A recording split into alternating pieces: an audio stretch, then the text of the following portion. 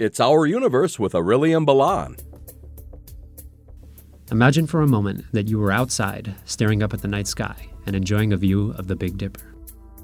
All of a sudden, that star you thought was part of the Dipper started moving. Then about 20 other apparent stars started moving. Seem ridiculous? Not so fast. The sky is likely to get a lot more dynamic in the coming years because of SpaceX and other companies like Amazon and OneWeb who are looking to get into the space internet business. On May 23, 2019, SpaceX launched their Falcon 9 rocket with 60 500-pound satellites stored in the nose cone. These 60 satellites are among the first of this type to be launched by the company. Their plan is to use the satellites to provide a space-based internet service for the planet. The main concern is that this project, called Starlink, plans to deploy around 12,000 satellites into orbit a few hundred miles above Earth. This many satellites deployed and working together is referred to as a satellite constellation, or even a mega constellation in this case. SpaceX isn't the only game in town either.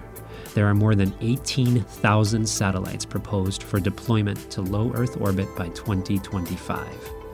That's significantly more than the number of satellites currently in orbit around Earth, especially operational satellites. Operating that many satellites around the planet comes with some serious concerns.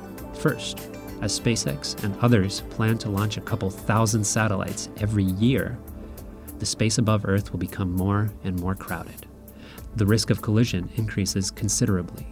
Satellite operators will have to make more maneuvers to avoid potential collisions. Or even worse, an operator will choose to take a chance at not moving a satellite with a probability of colliding with another object.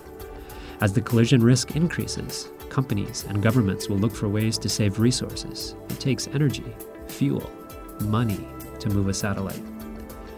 Most of the space debris that exists around Earth happened primarily from two events.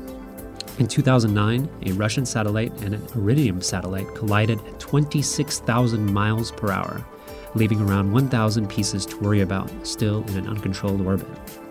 Also in 2007, China performed an anti-satellite missile test that produced the largest recorded creation of space debris in history, with over 2,000 pieces, larger than a golf ball, that still orbit Earth, golf ball being the largest trackable size. This test, and a more recent anti-satellite test by India, have been deemed irresponsible by the international community. Basically, we can completely mess up the space around Earth in one event. Space should be a peaceful place, and if we mess it up, we won't be able to clean it up for a long, long time. What happens to the night sky is the other concern when thousands of satellites are added. Telescope operators around the world already have to account for satellites that pass through their field of view when they are studying an object. With careful planning, they can avoid getting a streak of light in their image.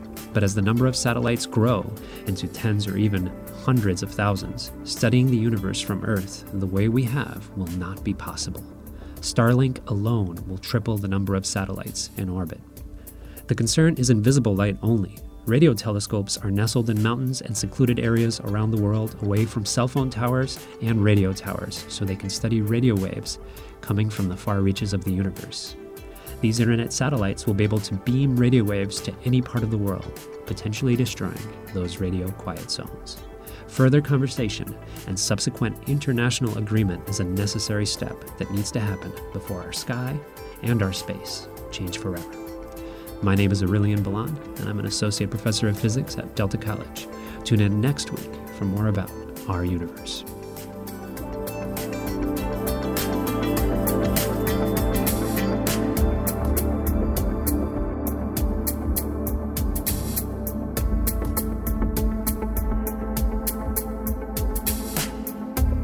Our Universe is a production of Delta College Public Radio.